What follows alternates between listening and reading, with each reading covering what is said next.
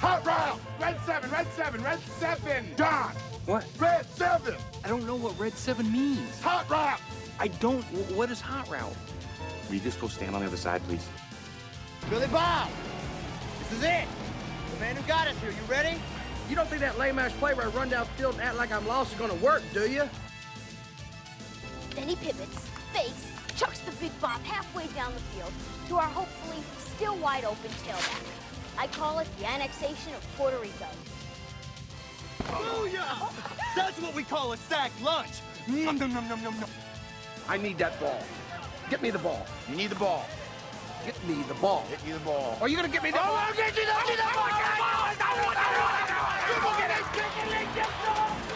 I hope he doesn't kill somebody.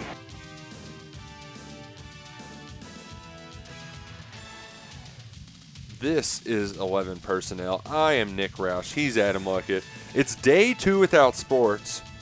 Found a lady sitting on my couch. Apparently she's my wife. She seems nice, though. The Leecher. Which, honestly, that meme from Mike Leach, that seems like something like a real problem he has. Because how much time is Mike Leach spending at home not doing football things? All just ball coaches in general, man, right now. They're probably getting a little cabin fever. Oh, yeah. I mean, you can't go to the football facility. What do you... Yeah. I'm just going to say, we recorded last week on Tuesday or Wednesday. Uh-huh. It feels like we haven't recorded in like 6 months. I mean... it's been... You've heard all of it from radio shows, from everything else you listeners have consumed. But, man, it feels like we're living in a... The sky's fallen out since then. Just since we were at the NFL Combine, that feels like it was not even a month ago. I know. It was not even a month ago. It was snowing, and football was happening. There was so much and now, nothing. Absolutely nothing. The day I saw the New York Post. It said the day sports stopped. The day sports world stopped. That was like their headline. It's like the day the music died. Yeah. It really is. But we're going to keep on marching along. We're not going to be all doom and gloom. Because here's the thing, folks. Football's 24/7. Even when it's not being played, it's happening. And if you're anything like me and you have a wife that is now stuck at home, do things like paint your house in 3 days. So you might need something to do. So that's what we're here for. Yeah. If you're doing some extra housework that you weren't normally doing, pop in the AirPods and or maybe take the dog on a walk. Mm-hmm. Anything to get out of.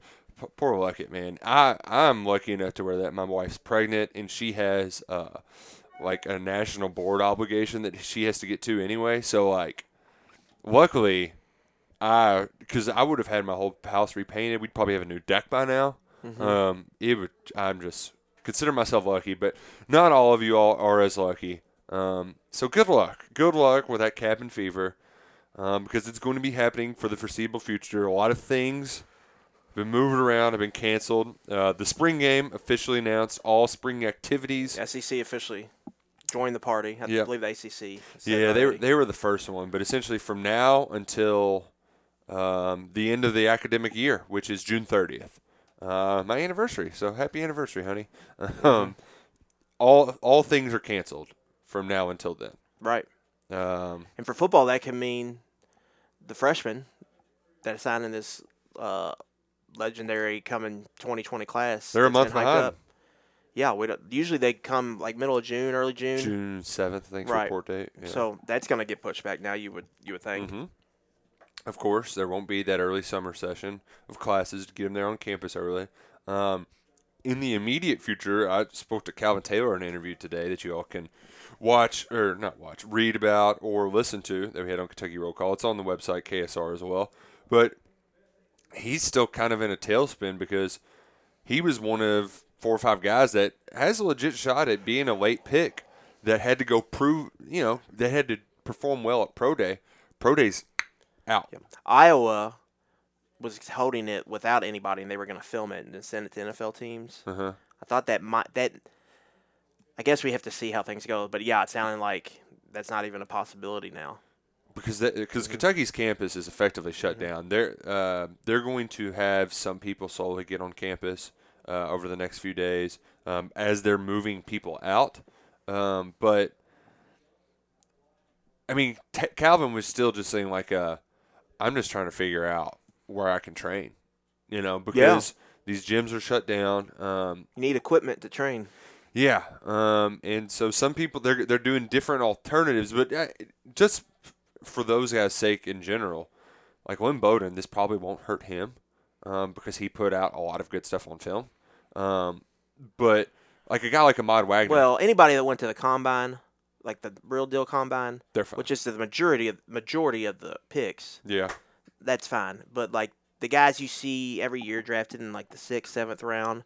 The Georgia sophomore Ajay, he got drafted because the Giants went to UK's Pro Day. Man, and he crushed it. Like what they saw, and they picked him late.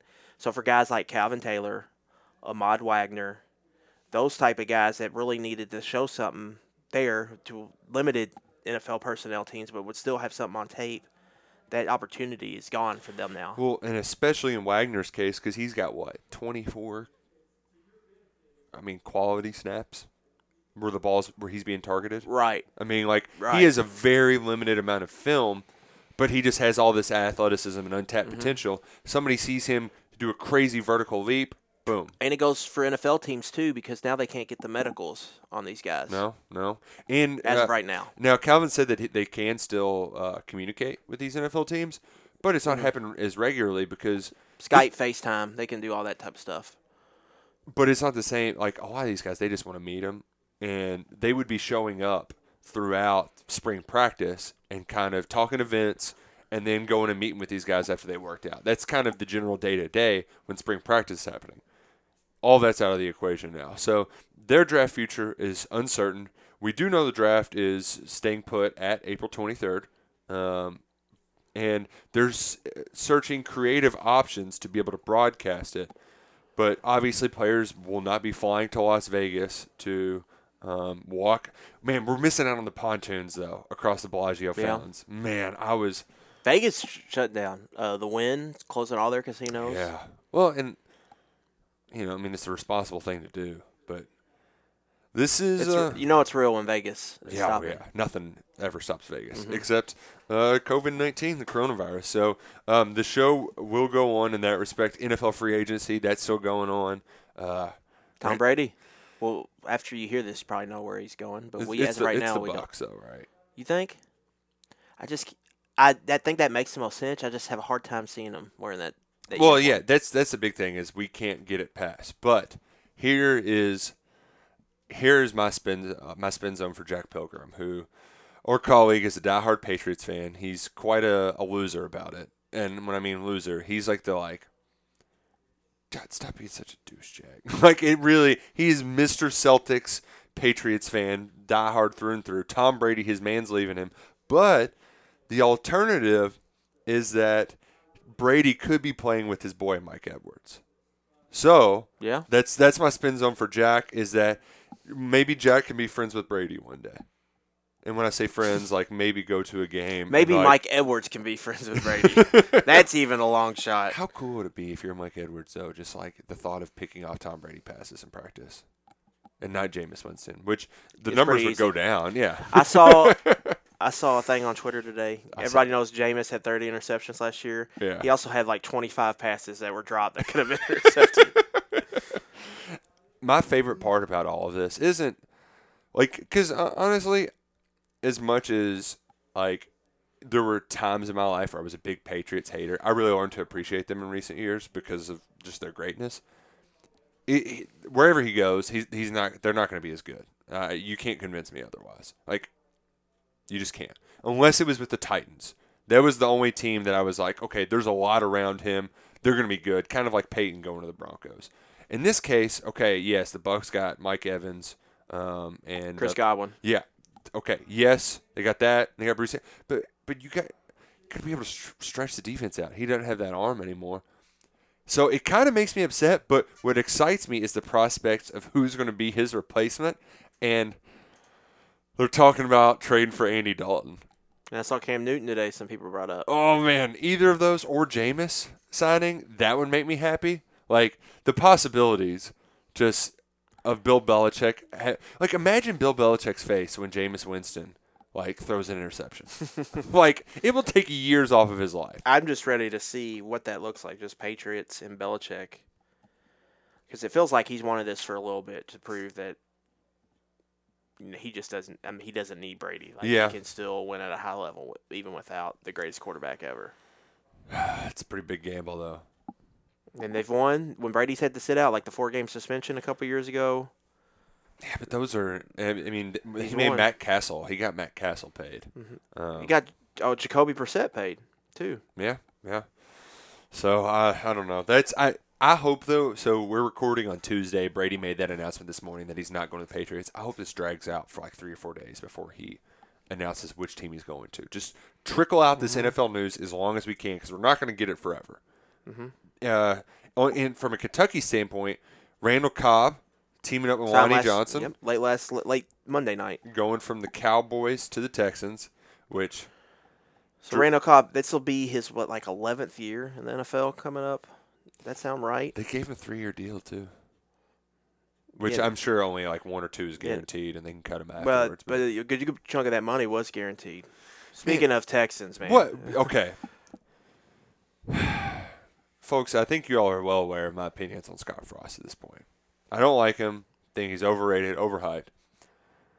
Bill O'Brien is my Scott Frost, but I think Bill O'Brien too is like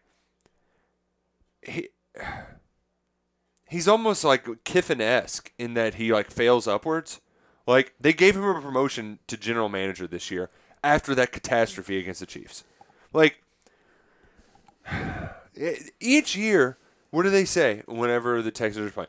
They got to get somebody to protect Deshaun Watson. They're going to get that guy killed. They're going to get that man. So what does he do? He goes out and trades for a running back and gets rid of the best weapon. DeAndre Hopkins, yes, he's old. But he's not like – he's got 3 good years left in him at least. Yeah, here's the thing with all that. Like, obviously in the NFL, the big thing now is like striking when your quarterback's on his rookie deal because then you have more cap flexibility for every other position. So you would think that you need to do everything you can while Deshaun Watson's on his rookie deal, so that would maybe keep DeAndre Hopkins. But even if you realize that we're too far away, we're not going to catch anybody yet. We have this asset in Hopkins. Let's try to get something for him for the future. But they don't do that. They go and get a running back that's older and a running back that's averaged under 4 yards per carry the last 2 seasons. So you get a downgrade in talent for a guy that's going to have probably a shorter shelf life than the rest of DeAndre Hopkins' career. And then you look at the Texans. Who are they going to throw to on the outside? They don't have a first-round pick. They don't pick until number 57 late in the second round. Love Randall Cobb, but then they add – I mean, he's just a slot receiver. Yeah, and he's also not what he once was. He doesn't have that same get-up. So. Yeah, I mean, he's been in the league, 10, 11 years. I mean, I guess they have the one dude who's always hurt. Will Fuller. Yeah, who great when healthy, but I mean, he's hurt every other week with a hammy or a groin. I don't know if he's a SoFlo guy, but he strikes me as a SoFlo guy. Played at Notre Dame. Well, let's find out. I think he's from California. That sounds right. If he's Southern California, that might as well be the same. Let's look it up here. Oh, man, when you look up Will Fuller injury is the first thing that comes up. Philadelphia. Philly? He's from Philly and he's that soft? Dave Lackford, I'm disappointed in your Philadelphia. Like, come on. That is incredibly disappointing. Either way, you know what I like, though, is that Bill O'Brien, this dumb move by Bill O'Brien, like everything in the world feels off right now, but Bill O'Brien putting out a wet fart as his first move as acting GM is just, okay, everything's normal. Like, it's fine. Turns out that those are 2 different jobs that require 2 people. And if they're not going to require 2 people, you probably should have someone that's probably a little bit better than Bill O'Brien doing that. Oh, man. And Bill O'Brien, man, I mean, because he's gone to the playoffs like 4 out of 6 years he's been a head coach. He's been a respectable head coach. And because that's the ultimate. I think what we're seeing in NFL free agency right now is that average is good, and it's breaking through past that average. Because especially in the quarterback market right now, where you're in a transitional period where the guys who were dominant for a long time are aging out. Phillip Rivers is on his last stand. Tom Brady's on his last stand. We're only going to have a couple more years of Big Ben. There's another Drew Brees. He's in Drew Brees' decision. If you're the Saints, you're probably like you're kind of putting him in a tough spot. I think they're but Drew Brees is New Orleans Saints football at this point. But is it Tom Brady though? Like that's the dilemma that these teams are being put in. Mm-hmm. And in Brees' case, it's forcing them to have to let Bridgewater go, and now that's up in the air. As to if it's going to be Carolina. I know the Bears were trying to make moves. Bridgewater, he is one of the hottest, most sought after guys because they've seen that he's a steady ship. And I guess the thought in the NFL is, all right, if we can get longevity and not just completely tanking our team, Jameis Winston, then you have value. Yeah. And that's the same, kind of goes back to Bill O'Brien, where it's like, well, you can't fire the guy because he's taking you to the playoffs, but you're not going to succeed with him. And trying to get that supporting cast gathered to break through is much easier said than done. Yes, that's why you see teams flirting around that 9-7, 8-8 is the worst place to be in the NFL. And now the Vikings, they went and they gave Kirk Cousins more money because they're in that same boat of like, we're going to the playoffs, we're close, but we just catch a couple breaks. Yeah, and I guess that's what they're telling themselves, but it's not giving them any breaks. Right. And frankly, it's kind of hilarious to watch these teams pay these quarterbacks this much money. And I'm just thankful that we have this to discuss. I really am. Yeah, this is the most popular NFL free agency has been, I would assume, ever, with number one Brady, but just there's nothing really else to talk about right now. Well, hold on, Adam Luckett. Hold on, because the biggest coronavirus move in the Commonwealth right now was also became official this morning. The Kentucky Derby will not be run on the first Saturday in May since World War II. Back then, they still ran the race like regular until the last year of the war. Like, I don't know why they waited until it was almost won, but they banned horse racing in 1945. And Matt Wynn said the Kentucky Derby will be ran every year in perpetuity, as long as even if there are only two people watching and two horses running. VE Day happened, the ban was lifted, and a month later they ran the Derby on June 7th, 1945, I believe. And fast forward 76 years, give or take. Yeah, sure. That sounds about right. And now it's moving from the first Saturday in May to the first Saturday in September, Labor Day weekend, the opening of college football season. Before we get into that, do they run it at night? No. You don't think so? No, you don't even think that's on the table? I mean, if you count night, it's like 7, but it's not going to be like prime time. I can't. I mean, this is the year to do it. Oh, man, that'd be awesome, though. Because, I mean, like if you started races at like 3 and had like, because they always run like three stakes going into it. Mm-hmm. Have you had like the Derby at like 9 Eastern? Well, the only way they can do it, and I think this is on the table, I think we're going to get into that, is college football start on time? I think that's a legit question. Yeah. And as of right now, that's the big conundrum that we're facing is because of TV rights deals that NBC has with Notre Dame, to move it to the fall, NBC's like, our broadcast team, our primary broadcast team with Mike Tirico and the gang is focused on Notre Dame football. And that weekend they're off because Notre Dame gets a week 0 game against Navy in Ireland. As of right now. Which, taking your Navy to Ireland, you'd think you're starting a war, but that's actually not the case. But so that's week 0. Mm-hmm. That gives the opening for September 5th. And so they're like, all right, well, we're going to do it then because Breeders' Cup's in November, and we can't have the two that close to one another. I think Notre Dame's other open date was like 2 weeks before, and just 10/24, so their other open date. I've got it up right now. Yeah, and so that's might just be a week, 2 weeks before the Breeders' Cup. So they don't want to do that.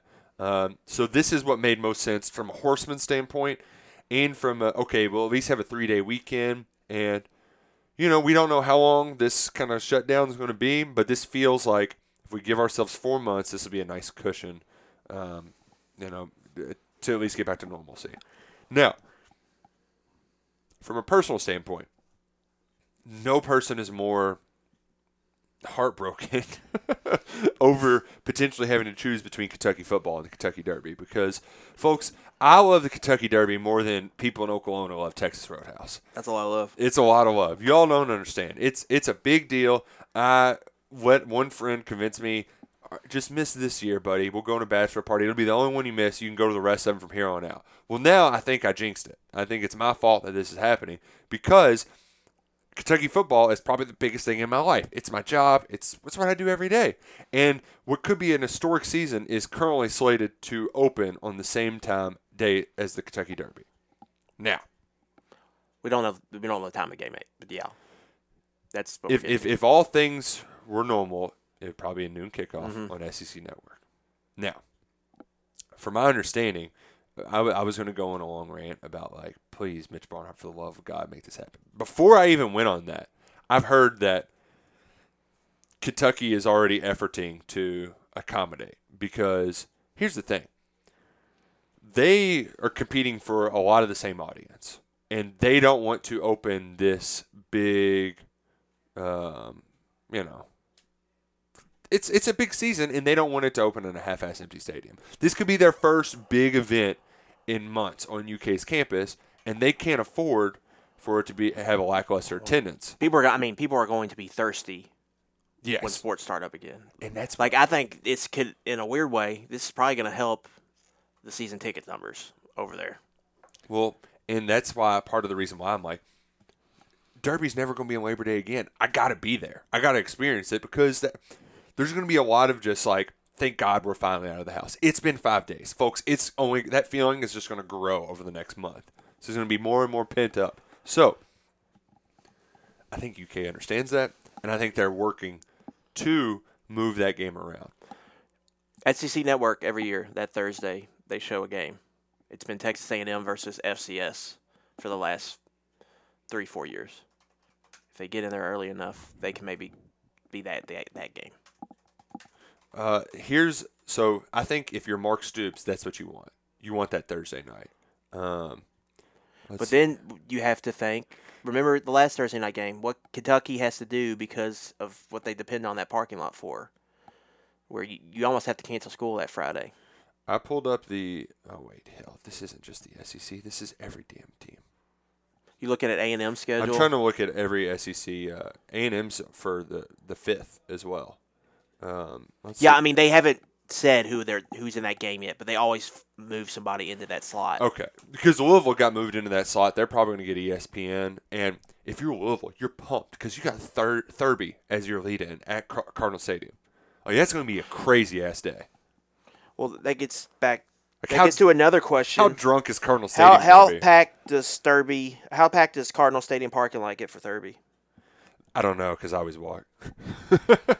I mean, that's an honest question to ask because they're gonna have to shut off parking. How is that gonna work together with a football game being that day and whatnot? Man. But the reason they're able to do that though is because I think Louisville's playing on Thursday. The reason that Derby's gonna be on that Saturday is because they don't have to conflict with Louisville. But that's going to be crazy. If you're Mark Stoops, though, you want that Thursday game, or hell, you even take a Friday, because here's the thing. Awesome. In my mind, Sunday's the best, just from a pure viewership standpoint. The ESPN ruined that Sunday. It used to be a great day to watch football, and now they've made it to where they only have one megacast on Sunday night. And last year, it sucked. Oklahoma beat the snot out of Houston. It wasn't even close. It was really infuriating. We have all these games Thursday, Friday, Saturday, and then we get nothing on Sunday. That used to be the Kentucky-Louisville game every year, Sunday, Labor Day, like 3:30 kickoff. It was hotter than hell, but it was fun to watch. Now or move it to week 0 if you could. Or move it to week 0. But Stoops wouldn't want to go Sunday because you got to go to Florida the next week. Yes. And you don't want to do that on a short week. Like, you just don't. Even though this Eastern Michigan team, folks, we're going to talk about them when it comes, but they suck. I have started a document of this is what I'm doing. While Taylor's been painting the house, you've been starting documents. I have made a little portfolio of UK schedule and tidbits to know. So I've already started charting for 2020. And Eastern Michigan. And yes, but getting to my point, Eastern Michigan, The offense could be okay. The backup quarterback that's stepping in played last year and put up some good numbers. They've got some receivers back, but they lost their offense coordinator, and the defense is should be pretty bad again. They lose. They had a good secondary on a bad defense last year. They lose every impactful player in that secondary. We there's you also have the revenge factor. Mm-hmm. You say he won by 3 touchdowns last year despite that injury. It looks like there's no Sunday games just a butt in for that scheduled yet. Yeah, but there will eventually be one. So I think that's an option. But to your point too, Luckett, I don't know if this was a discussion we had off air at the combine or what, but these games too are supposed to be this is a second half you rest the starters. So I think there's in a world you can spin it where Sunday still works, but for everybody's sake, you can't have Kentucky football and Kentucky Derby on the same day. You just can't. And I know that there's a lot of people listening who don't get it. It's just a stupid horse race. But, it's a big deal for people around the city of Louisville. We spend weeks just doing nothing. And it's not just because it's a good excuse to drink. The only Derby my dad has missed since high school was for his dad's funeral. That's the kind of dedication you have for some folks around here when it comes to Derby. Other people, they are annoyed by it. But I think you also have to consider, even if you aren't a Derby diehard and you live in the city of Louisville and there's a Kentucky football game against Eastern Michigan, do you want to get out in Derby traffic and then go fight Lexington traffic and then drive home right when Derby's going home and fight Derby traffic again just to go watch Kentucky see Eastern Michigan? What do you think the crowd for Derby's going to be like on a different day? It is going to be insane. Do you? I do. And I know that it would involve and I think the crowd for travelers, when they talk, when you watch the broadcast, they really hype up all these people from across the country going. It would hurt the celebrity. You're not going to have the NFL players that you normally do, and you're not going to have the celebs, but I think the infield could have NBA players this time that usually couldn't go because of the NBA playoffs. Yeah, well, they might be still in the NBA playoffs. Yeah. I mean, it's going to be weird, but I think just from a... Yeah, we don't know how any of this is going to shake out. If all is well and everybody stays healthy and we get through the coronavirus pandemic, and by August things are back to normal, I think it'll be a record-setting Derby, because people will just want to be there for the oddity of it. But, like I said, we don't know where that's going to be, and it could affect the start of football season, Adam Luckett. Right, because everything is canceled now. So at this time, we would obviously have spring football going on. Mm-hmm. But even after that, you have the workouts with the strength coach. The coaches can't have contact. They're supposed to be going through team workouts right now, and all that is gone. So now all the players are at home. So how do they work out? How do they stay in shape? Mm-hmm. So I'm assuming they've sent them a workout plan. If you can do this, do that. If you can't do this, do this, blah, blah, blah. Right. But now we don't know, how long is this going to last? Really, as a country, we just need to get through these next 2 weeks and just reevaluate. Yeah. Then I think there's going to be a lot of that, a lot of reevaluation stages going on. But when you look at the sports world, specifically college football, it's the one sport that's the least impacted as a schedule-wise right now, meaning that it's the farthest away. Right. But you don't know what the ripple effect's going to be because it's messed up the entire part of the calendar. That's not even talking about recruiting. Yeah. Well, which I thought it was oddly timed that DeKel Crowder said he was going to announce in May. Mm-hmm. Which, good on him from a PR standpoint of, nobody's doing anything. Jagger Burton. Let's grab some news. It's probably only going to be... those kids can't visit anywhere. Yeah. And they visited UK a bunch of times. And he said that Kentucky's going to be his last visit, I think. Yeah. And Ohio State's going to be his first. Mm-hmm. But the other 3, those are up in the air. Yeah.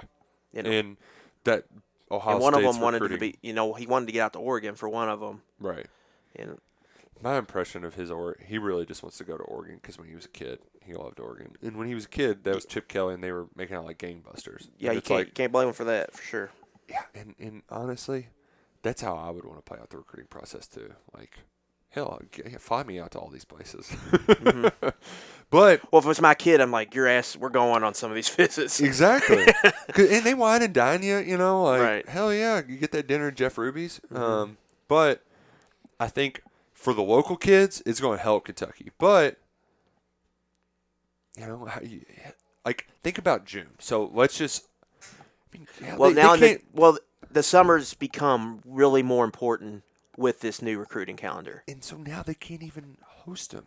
I mean, right. June was going to be official visit month. And just camps throughout the summer that they have for not just this class, for it's classes big. down the road. I mean, that's where John Sharman told Jagger Burton, hey, you should try offensive line instead of defensive line. And then the next year, he's a top 100 recruit. Like, those camps are a big damn deal for recruiting. Those are completely gone. So the ripple effect's big, but just from on the college football season in general, it hasn't encroached on training camp yet because they would still be around report date in July.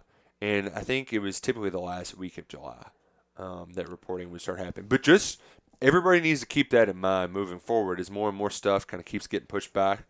That the hard cutoff date for training camp, week 0 people would be like July 16th and July 23rd for the rest of college football.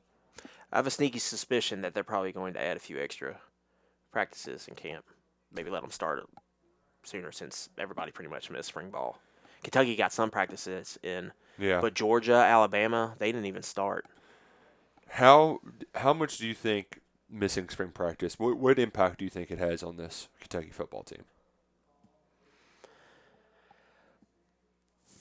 I think it impacts a few positions, obviously. I think some of the spots have questions about. Left guard. Right.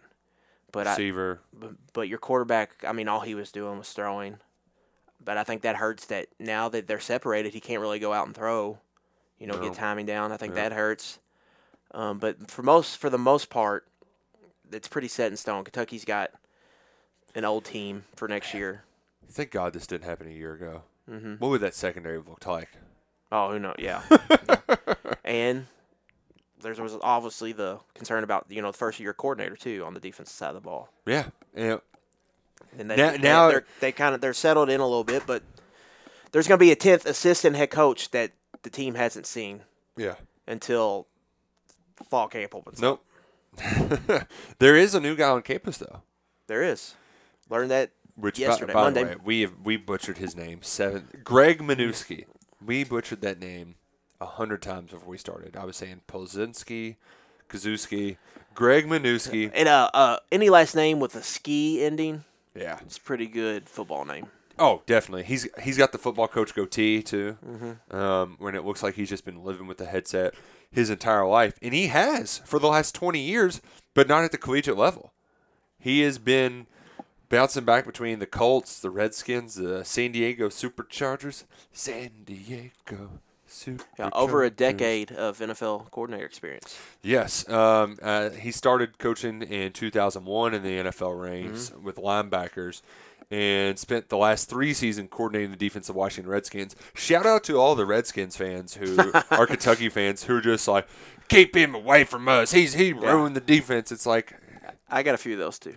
It's also like, hey, who was on the Redskins defense that was? Well, he's also not coaching UK either. Exactly. He's a quality control guy. He's just a football guy who watches film, who helps game planning. And as Freddie Maggard pointed out on KentuckySportsRadio.com, that film study isn't just on the opposing team. It's a lot of watching film on your own guys, saying, hey, DeAndre Square. Self-scouting. What the hell are your shoulders aren't square here, Square. Get them squared. Square. Square. Did I say square enough? But self-scouting is the And Minuski, I think he could be used as a guy that maybe coaches the coaches. Like maybe coach, since he's had experience with Brad White, it's somebody Brad White can lean on and take maybe some criticism from or maybe some stuff he needs to do better. And also just another brain in the room who's, obviously a highly football intellectual. Oh, he's seen some stuff. Right. And he's 3-4 background. And then when you look at his defensive finishes, and this is Football Outsiders DVOA rankings, which is like their efficiency rankings. He's middle of the road in the NFL. Mm-hmm. But he's had some bad finishes in the 20s, but he's had a lot in the teens, and then he had his defense ranked 5th in 2009. I believe that's when he was with the 49ers. Yes, and that was Yes. Super Bowl? I think it was a couple years before the Super Bowl. Man, he's been close on Super Bowl wins. I think when Harbaugh took the job, that's when he left. That's when he got out. I'm pretty sure. He also, I noticed he got drafted the year after the Redskins won their last Super Bowl, which is kind of not their last Super Bowl. I think they won a Super Bowl, and then he left again, and they won another Super Bowl. Yeah, he was with the Niners when they had Mike Nolan. He was his defensive coordinator when Harbaugh came in. I like Mike Nolan. More of the tie on the sideline. Mm-hmm. Yeah, real classy. Him and Mike Singletary. Just kind of it's got some screws loose. Can't do it. Won't do it. But Minuski, it's kind of funny. We thought going into this, man, Mark Stoops, he's going to have Mike Stoops working for him. That's kind of weird. Mark used to work for Mike. Well, this is kind of shoe on the other foot, except with Brad White, where Brad White worked for Minuski when he was with the Colts for 2 years when he started out as an assistant there. And now Minuski's going to be working for Brad White. So, and it's worth noting, Brad White, he was off the field. He was in a kind of a quality control role with the Colts, and then he moved into a field role while Minuski was there. So when it came to promoting him, the guy Kentucky just hired thinks highly of him. Yeah. Right. And here's what makes this the reason why this is significant news, folks. How many people in Nick Saban's staff are like? Folks joke that it's like it's coach rehab with Nick Saban. You had the guy Mike Locksley go from New Mexico State. You get Saban's sprinkle dust. Exactly. Magic dust. Mike Locksley flames out fast at New Mexico State, goes to Alabama, and then gets hired at Maryland. Like, instant promotion. Lane Kiffin gets the sprinkle fairy dust, and gets a head job at FAU. Now he's back in the SEC. Right now, you've got Mike Stoops, who's waiting to get that more of that dust, and Butch Jones, which I can understand why it would take each of them. They got a little bit more dust that they need to get on them. Now Stoops, he's got a guy of his own who spent 20 years in the NFL and who's trying to get his name back in there. He's switching things up, and now Stoops gets to have his own guy in that similar form of fashion. Stoops had a guy by the name of John Jancic was in the same role a couple years ago. He was Butch Jones's defensive coordinator at Tennessee. I believe he got fired, and then he got Colorado State's DC job. Now I think he's out of a job now. That Bobo got fired. But it's been a role where somebody's came in, worked under him, and landed on their feet somewhere. And this is the highest profile of those moves. And here's the thing too, folks. I was just doing some looking at the numbers. I don't know how they got better. I guess because teams played in bowl games and got a lot of points scored on them. But even when Kentucky got passed on a lot, it's the second-ranked pass defense in the country. Second. I thought it was fourth. No, second. There's a lot of good things about this defense, and bringing in somebody with NFL experience is, I think I would categorize that as a good idea, Adam Luckett. Yeah, I would agree with you. Another thing about the pass defense numbers, a lot of it was because they were shrinking the game. Yeah. So there's less plays. Yeah. You know, so. But you know what? You bet your sweet ass we're still going to talk about it. Yeah, but even if you look just yards per attempt, they were 13th. Opponent's QB rating, 12th. So top 15 at worst. So, I mean, for a young secondary. And a pass rush, an edge pass rush that for most half of the season was kind of missing. And then they kind of turned it on late. With Bookie. Really turned it on with Bookie. So, there's a lot to be excited about, but unfortunately, it's another one of those things where, you know. And I'm starting to get the suspicion with Mike Stoops, maybe, just maybe, he thinks he's going to get a big role at Alabama here soon, whether it's on the field coaching or maybe coordinator or co-coordinator or something. Yeah. Because I know Pete Golding, who's the DC now, if Bama comes back and has a big year, he's a young guy. He's going to have some suitors probably pretty soon. And then maybe after that, he possibly sees as a chance for him. Or maybe he's got a connection with Sark when he gets a head coaching job. Yeah. And maybe he can go with him wherever he goes. Is Tom Brady, did he pick a spot? Is that what that was? Phil Rivers 1-year deal with the Colts, $25 million. My buddy's a Colts fan. He was like, "There's a lot of people I'd rather have than Phil Rivers." I like Phil Rivers. There's a lot of people I'd rather not have than Phil Rivers too. But he did not have a good year last year. I'd take Phil Rivers over him. Man, Phil Rivers does that little shot put thing, which he didn't. Yeah, he did not have a great year. Man, I don't know how I missed out on this thing, but the way Cam Newton types, it's really bizarre. Did you see the Instagram message thing he had? Yeah, I stopped after 10 words because it was giving me a headache. Yeah, also, how incredible is it that a guy like Cam Newton, I mean, he was the MVP, it felt like yesterday, and Von Miller just ruined him. Things move fast in the NFL. They were 15-1 that year, the Panthers. Oh, God. What year was that? Was that 15, I think? Does that sound right? That sounds right. When did he win MVP? Yeah, he was MVP. In 2015. 15, yeah. That's what I thought. And now they're looking to trade him. Moves fast, man. Which, you know what? So, okay, let me ask you this question. If you're Teddy Bridgewater, New England Patriots or Joe Brady in Carolina? If you're Bridgewater? Yeah. Money is equal. All things equal. Belichick and the Patriots or Joe Brady, offensive coordinator, Carolina Panthers, and Christian McCaffrey as... I'd probably pick the Patriots. You're playing for Belichick. On the division, whereas in that division, it's the Saints division as of right now. And you're risking... I think Rule's going to be good, and Brady, it all seems like he's going to be good, but you don't know. McDaniels has proven as a good OC. Do you want to be the guy who replaces Tom Brady, though? Are you ready to handle that? Yeah, I mean, I don't know. It's tougher than it should be. Like, you would think it'd be a no-brainer for the Patriots, but who's he going to throw to in New England? That's true. What's that guy's name? N'Keal Harry? Yeah. I mean, well, he's going to throw to McCaffrey 18 times for the Panthers. Hand it off to Reggie Bonnafon. Yeah. Oh, that's interesting. Yeah, they don't have a bunch of weapons either off the top of my head. So, to peel behind the curtain, folks, we've got some fun topics that we've saved up for. We've got 3 pretty evergreen topics that we've got saved up for a podcast. Just want to say this before we get going. Okay. Jason Witten is still playing, but it's not going to be for the Cowboys. He signed a 1-year deal with the Las Vegas Raiders. Oh, God. Why is he still playing, man? I mean, he can only run that stick route for 5 yards so many times. I mean, good for him, but why is anybody paying him? Mm-hmm. I don't get it at all. All right, but we've got 3 pretty evergreen topics. And the thing is I think we could almost do an entire podcast on each one. Oh, absolutely. So I'm debating if we do 2 in the next one or all 3, or do we save all 3 for that one? Well, let's give them 1. Okay. Okay. How about we do college basketball coaches and their college football counterparts? Yes.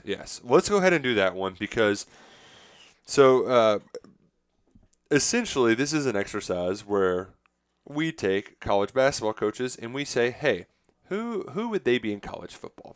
And before we do that, we want to remind you that throughout this process, when you're working from home, we highly advise you to get some Sword Performance shipped to you at your home to stay hydrated throughout these trying times. Because here's the thing. When you're working from home, you do a lot of sitting around. You're probably not getting up and stretching like you should be. You're probably not drinking as much water as you need to. Your feet start cramping up. I'm washing my hands so much, it's starting to get this weird thing. Stay hydrated with Sword Performance with Shield. They've got a ton of different products that you can get at home, delivered to your home. The Lexington-based all-natural beverage will make sure you're in the game, even though you're not in the office right now. Listen, it will keep you hydrated no matter what. Drink it, drinksword.com. And here's the thing, right now, local businesses are hurting. this is one way that you can support a local business and stay hydrated without any chemical additives, no dyes, flavored with real fruit, all clear and clean, healthy hydration that's all natural without preservatives. Get the electrolytes you need with Sword and Shield. Sword Performance, go to drinksword.com, get some Sword delivered to you today. Now, Adam Luckett, let's go through our SEC basketball coaches. How do you want to start it? Let's just go back and forth with some that we've come up with. Okay. And let's save Bruce Pearl and Cal for the end because that's some intense debating. It's going to be tough to figure out the perfect fit for each. I've got one, and I think you have one for this one as well. Okay. Mike White, Florida. Ooh, okay. This one was kind of tough. Mm-hmm. I went with Willie Taggart. Okay. Because they're up-and-coming guys that are hot names. Mm-hmm. Really hot names. Really hot names. But then when you see a little bit more of them, you're like, And they both replaced the guy that won a national championship. Yeah. It's like, we thought we really liked what we had here, and then the more you see of them, you're like, oh, God, this isn't going to work out. Mine was the guy Kentucky just played in the Belk Bowl, Justin Fuente. When Justin Fuente was hired, they were like, this is the perfect fit. He's going to win big at Virginia Tech. Yeah. It makes a ton of sense. When Mike White was hired, they're like, man, he dresses like Billy Donovan. He walks the sideline like Billy Donovan. He's got the spiked hair. This is going to work. And the early returns were good. Mike White's second year, they went to the Elite Eight. I believe in Fuente's first year, they made the ACC championship, won 10 games. Mm-hmm. But then after that, it's kind of been like a slow decline for both of them. And so now I think they're both entering big seasons next year where it's kind of like put up or shut up time for both, because I think both fan bases are getting pretty restless with both of them. Right. So for that one, I think that one was one I came up with quick because it's just both like, they're kind of in the same boat. So Mike White would be Taggart if this was like 2 years later and he was fired. Mm-hmm. Whereas Taggart already got the boot. Taggart Justin flamed Fuente. out fast. Way too fast, yeah. Whereas at least Fuente did get some good returns. I like Justin Fuente. Mike White is Justin Fuente. The next one is my favorite so far, and that's Ben Howland. Adam, look at who do you got for Ben Howland? Anybody? Ben Howland, I picked Mark Richt. Okay, and let me explain why. Ben Howland, they start off fast. Like Richt was a coordinator at Florida State before Big, where Howland won big at Pitt, won a couple Big East titles. Then he goes to a prestigious program in UCLA.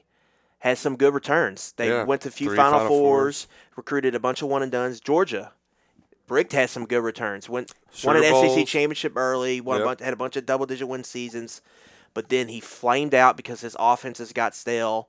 And that's a big reason for Howland. His offense got bad.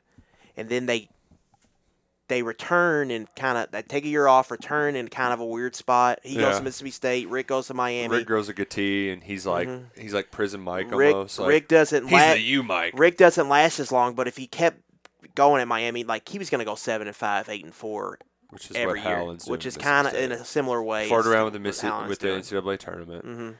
I like that, but I think he is in personality.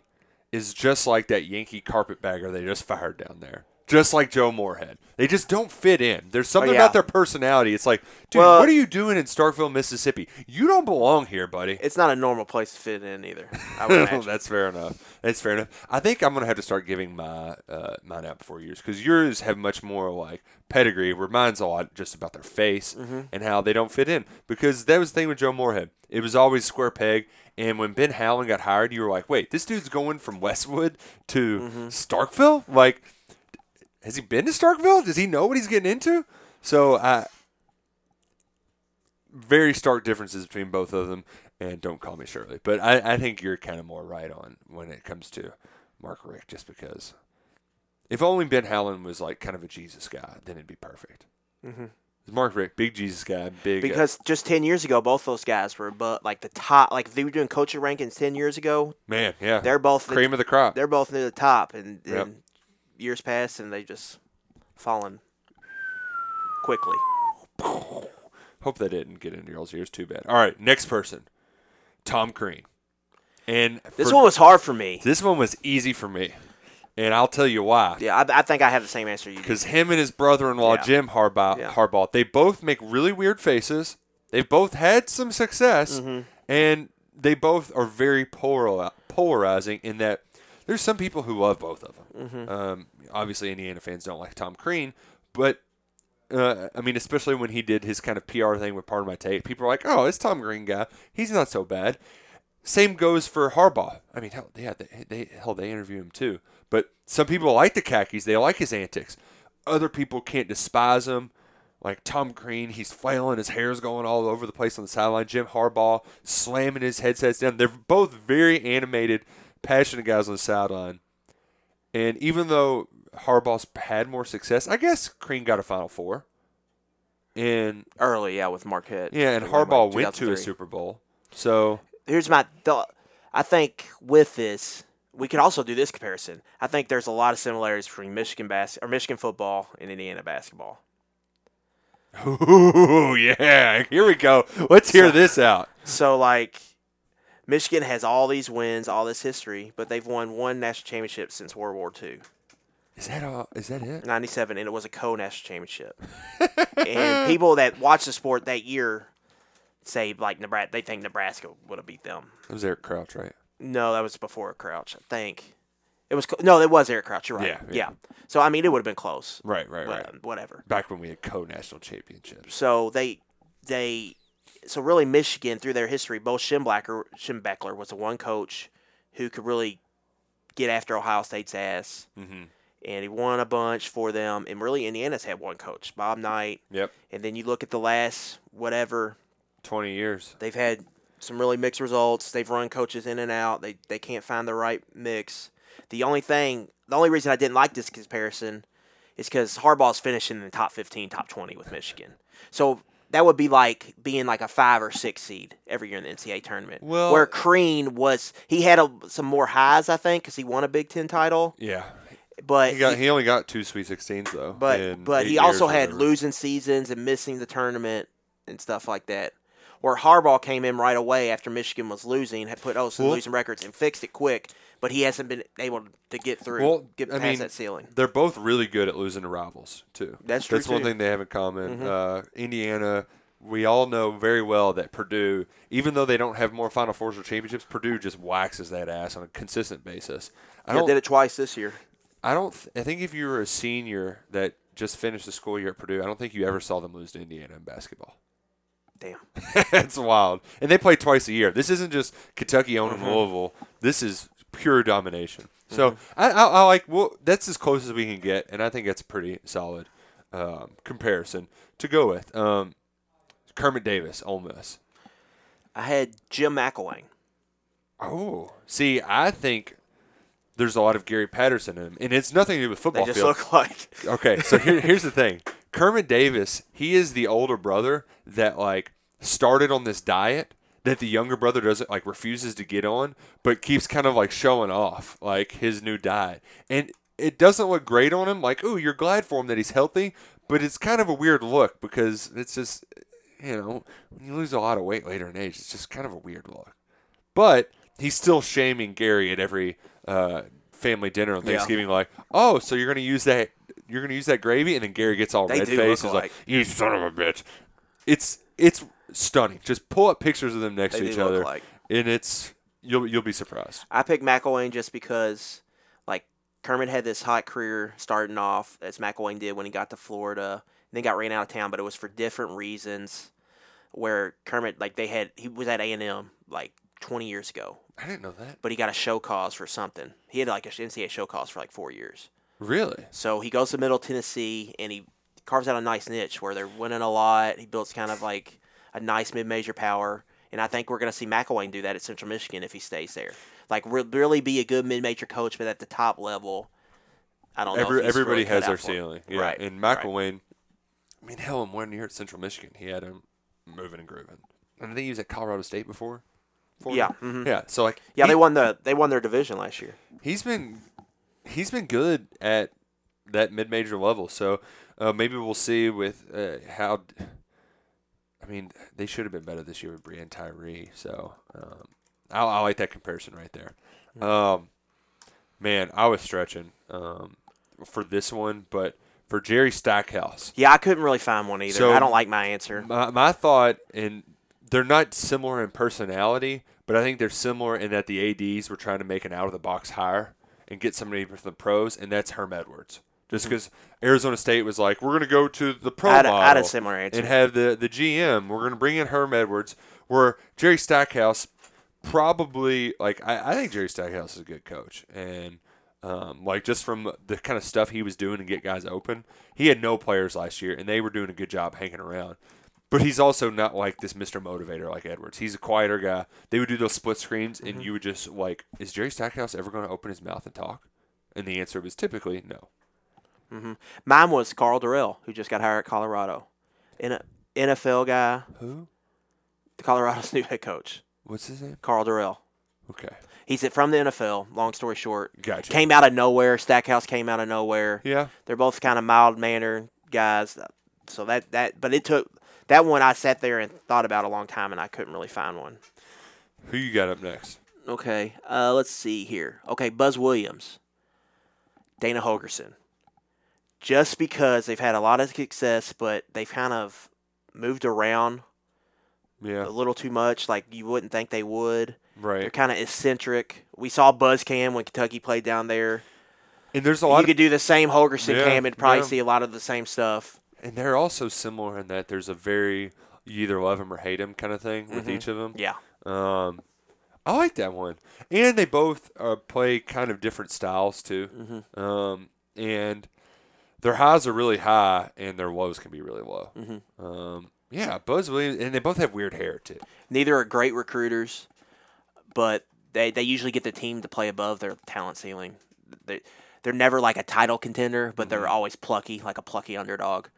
Plucky underdog. That's a great. Another one, Rick Barnes. So Adam Luckett suggested this idea, and as soon as he mentioned like his example, I was like, okay, I can't even. There's no point in me even investing. Rick Barnes, Kirk Ferentz. Yeah, been coaching for forever, like 30+ years. Ferentz has stayed one place, and Barnes has had a little bit more recruiting success. But when you look at like their overall career, they've had a lot of really good seasons. Some teams that were potential title contenders, but were never really there. And then when they had that team, they kind of fell flat on their face. Tennessee last year, Iowa had a chance to go to the college football playoff, lost in the Big Ten championship because they really just couldn't score points. So that was mine. They're good. They're good every year. Like he wins every year. Like they're competitive all the time, no matter what their talent. And usually when they have teams with lesser talent is when they do their best coaching job. But when they have some more expectations, they fall a little short. And Iowa always gets somebody at home, it seems like. Whether it's Michigan, Ohio State, Penn State, whoever. And we've seen recently with Kentucky, they just can't every year Tennessee gets them. Can't win in Thompson Bowling. Or this year was just like God, you're right. Dang it, I don't want to think about that part of it though. And they're both just kind of the most boring. They're very blasé. 64, 65 years old. It's very bland, very vanilla. They don't play like the sexiest style of ball. But you know what? You punt to win and you run inbounds plays that get 2 points. Right. And like you just got to be impressed by it. You just have to. Yeah. That's just the most appropriate one yet. And I think we've reached our final two. Did you have anyone for Frank Martin? I had a hard time coming up with There was some too. of these that I couldn't really – because Frank Martin's weird in that he's had two really good teams. He had that team at Kansas State that lost to Xavier. In the but even that South 16. Carolina team was only a 7 seed. They just got hot. Yeah, they got hot. But he still has a Final Four, and he's this enforcer type, Right. which lends itself to college football. Yeah. But those guys typically don't stick around for a while. I couldn't really find – I picked Pat Narduzzi because he was like this hotshot coordinator at Michigan State, whereas Martin was this hotshot young head coach at Kansas State. They take kind of a tough job, both of them. And they're competitive every year, but they're not really they're not really somebody you worry too much about if you're their competitor. This is an early one, but I think it could be. Narduzzi fits better because he's got more of that hard ass in him. But that's why I say they're both kind of. You see the TV cameras pick them up on the sideline. They're both kind of psycho. Yeah, that was really the which I sticking think point Sam for me. Pittman is going to be like that. Yeah, that could be a good one. And they're also like Yeah. kind of media darlings. Like people love. Like Frank Martin goes viral once a year for some hard ass thing that people just like. This is the truth. Speak and the truth, Frank he does Martin. all kinds of radio interviews, TV interviews. Yeah, well, like with the year they had that big run, once they got out of it, he was doing all the CBS stuff, you know, like in the studio with Charles Barkley. And Right. they're yucking it up with him. Yeah. So I think either Sam Pittman or Narduz. We don't have the sample size. We'll see. Yeah, Pittman could. I could see that for sure. Yeah. All right. Well, the big ones: Bruce Pearl, John Calipari. You want to start with Pearl first? Let's start with Bruce Pearl, who I have two that I kind of wanted to throw off you and see what you thought. Because the thing about Bruce Pearl that makes him endearing to Kentucky fans is he's a real rah-rah, shish-kebab kind of guy. I mean, he gets fans doing things they otherwise normally wouldn't at certain places. And he also has a way of being endearing himself to the media. And he's bounced around a lot. And he's had success. He's been to a Final Four now. That was his big breakthrough last year. He finally was able to check that one box off.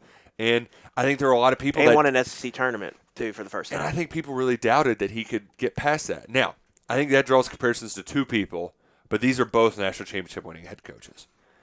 And that's Ed Orgeron or Jimbo Fisher.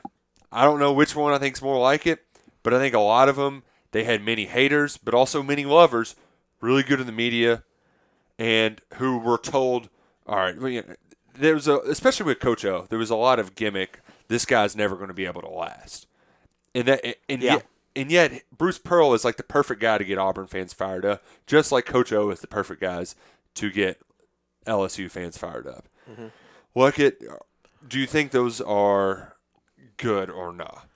I like those. I have a kind of a similar guy in that kind of tier of coaches, I think. Mm-hmm. I think Orgeron win a national championship for right now past him in that tier. Yeah. But this guy came from a small school, started out as a small school head coach like Pearl did, worked his way up the ladder, eventually landing a big job.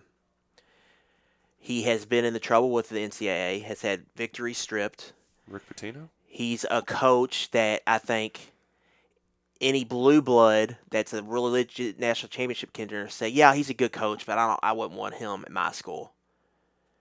He wins 8 to 11 games every year, but his team really can't. They're not on that level yet where they can really punch through. That's true, yeah. And it's Brian Kelly. They both have rosy red cheeks, yelling at officials. Oh yeah. Now Pearl's obviously a little more behind the mic savvy, a little more outgoing. Yeah. Brian Kelly's so kind of a jerk. That doesn't fit there. But man, this is tough because you're right in the sort of how you think of them as a coach. You think they're good but not great, right? Like, because when Florida was open, and say Dan Mullen goes somewhere else.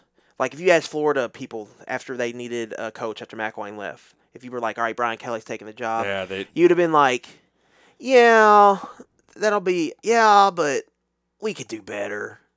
I think on the flip side, it's part of it's because Pearl's at Auburn, and Auburn fans would never want him to leave because it's freaking Auburn basketball. But like my brother-in-law's a Notre Dame fan, and he's already like, getting a little restless.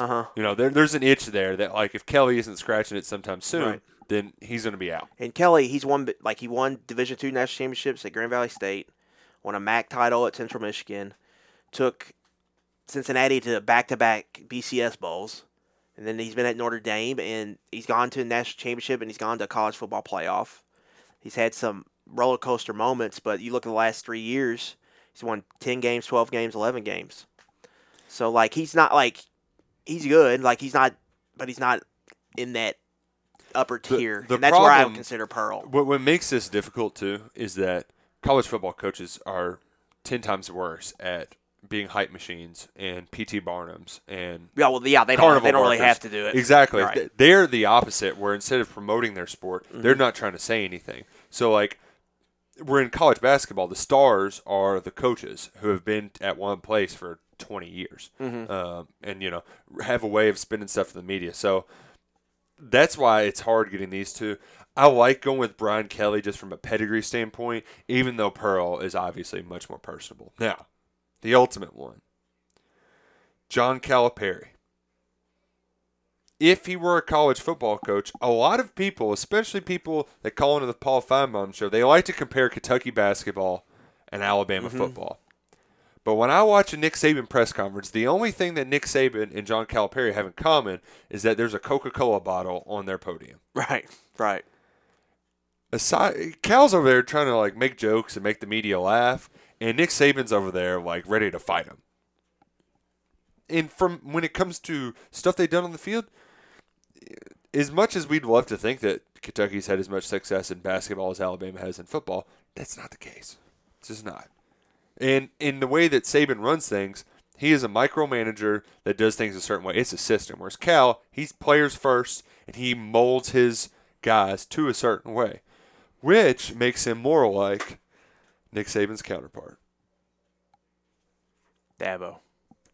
I agree, man. I agree 100%. And as much as and here's the thing, too, with Dabo is very similar in Cal in that you really hate him or you really love him. And how they talk, how they send messages through the media and how they talk to the media, it's eerily similar. Oh, man. It's the eerily kind of like snark that they'll use, too, where they'll make, like, they'll say something and be like, I don't know. Mm-hmm. And it's like you smart little. Mm-hmm. Like Dabo and Cal were both kind of self-made in a certain way, because Cal went out and he didn't really work for, he worked at Kansas for a little bit and then branched out, took the UMass job. He got very lucky. Young. He got lucky with the 5-star coaching camp that he made good connections and people thought highly of him. But he really got that on almost Dabo nothing. had that similar because he went to school at Alabama. So he had all those Alabama coaching connections, and he either got out and they called and said, you need to get back here to Alabama and be an assistant. He goes to Clemson. Things go haywire there. He gets the job. Job just kind of falls in his lap. And he just turned similar to what Cal did. It's similar to what kind of Cal did at Memphis and UMass together, where it was nothing, and he turned them into a legit national title contender, and that's what Dabo did there. Well, and the thing with Dabo at Clemson, too, that we were having a conversation before a spring practice session with some of the media folks who were around. It was like, because I believe Dabo, between the time that Kentucky beat him in the Music City Bowl in 2007 and then lost to them in 2009, or in 2006 and 2009, excuse me, there was a time when Kentucky got, like, in between where Dabo got the job from Bowden. And you were like, who's this? They hired their receivers coach to be their head coach? Right. What the hell are they thinking? And in the decade since, they've turned into a juggernaut. Mm-hmm. And then when you look at some of the results, it's eerily similar. Like Dabo's 2-2 in title games. Cal's 1-2, and then I think you can throw the 15 team in there. Yeah. Because that was a title game. And then like all these 10, 11 win seasons in a row, and now you've got since 15, 16, 17, 18, 19, it's 14 win seasons. So they're a national title contender every year. Yeah. I think Kentucky in basketball is a national title contender every year. And here's where they're really similar to is the way they recruit. Right. Like the years when you're like, well, the culture they've been like everybody wants to go to Clemson because it's the greatest culture. And I think in a way, Cal's built this Kentucky like La Familia, this Kentucky brotherhood, effect, right? Yeah, where it's just like this is the cool place to be. This isn't for everybody, right. This isn't for everybody, but if it's for you, there's no better place to be. And they people have copied off Cal's model, and now you see people copying off Dabo's model about how it's family, it's the culture. It's like the culture is a word in college football we talk about a lot, but it wasn't. Like it was it's that what people really mean by the culture is. Build what Clemson has. We need Clemson's culture. The way that I think it was this year, Clemson had 5 or 6 guys that were number 1 at their position that committed to Clemson. It's like the 14 class that had number 1 player at every spot. Yeah, I mean, the only difference is that for Kentucky, we like our guy. My buddy's a barber. He always jokes. He's like, dude, us Kentuckians. We love our fast-talking Italian coaches that wear the really nice suits. We love it. Between Pitino, Calipari, like that's what we think basketball. Petrino. People love Petrino for a long. I mean, we can talk about these last few years, But Louisville fans, that first stint, they love that SOB more than anything in the world. And down at Clemson, Dabo is just the most perfect. He is perfect for that fan that wears their vest on a cool October morning, and then after they have a day of drinking cold beers, they go to church on Sunday and wear that same Clemson pullover. Right. They talk. Little Clemson. And they got that accent. It just plays it up perfectly. Dabo lived with his mama. Right. Until, through college. He lived with his mama. He's a good old boy. They are perfect for that program. And then you look at assistant coaches. Like Kenny Payne he's not leaving. No. Like he's fine. He's fat and happy here at Kentucky. He's not going to take a lesser job. Oh, just like Brent Venables. He ain't going nowhere. Venables, they both got their kids on the damn team. Right. I mean, it is eerily similar. And I think, good job. I'd high five you, but, social distancing. We got about 4 feet in between us. That's pretty good. Mm-hmm. It's not 6, but it's good enough. And I have to mention one before we get out of here. I stole this from Mark Ennis, but Archie Miller, Will Muschamp. We can get out on that one. Oh man, I hope y'all enjoyed this. I hope this has been a pleasant distraction for the last hour and 10 minutes. When we come back for another edition of 11 Personnel next week, we're going to be talking about our favorite games as Kentucky football fans, and we're going to discuss in depth in how Kentucky transformed from an air raid team that changed college football 20 years ago to a team that only ran the damn football. And who knows, maybe that could have a lasting effect. Who knows? We will find out more down the road. Until then, thank you all so much for listening. DrinkSword.com, Sword Performance, thank you so much for sponsoring this podcast. Stay safe, Big Blue Nation. Go Cats, and safely go Kroger.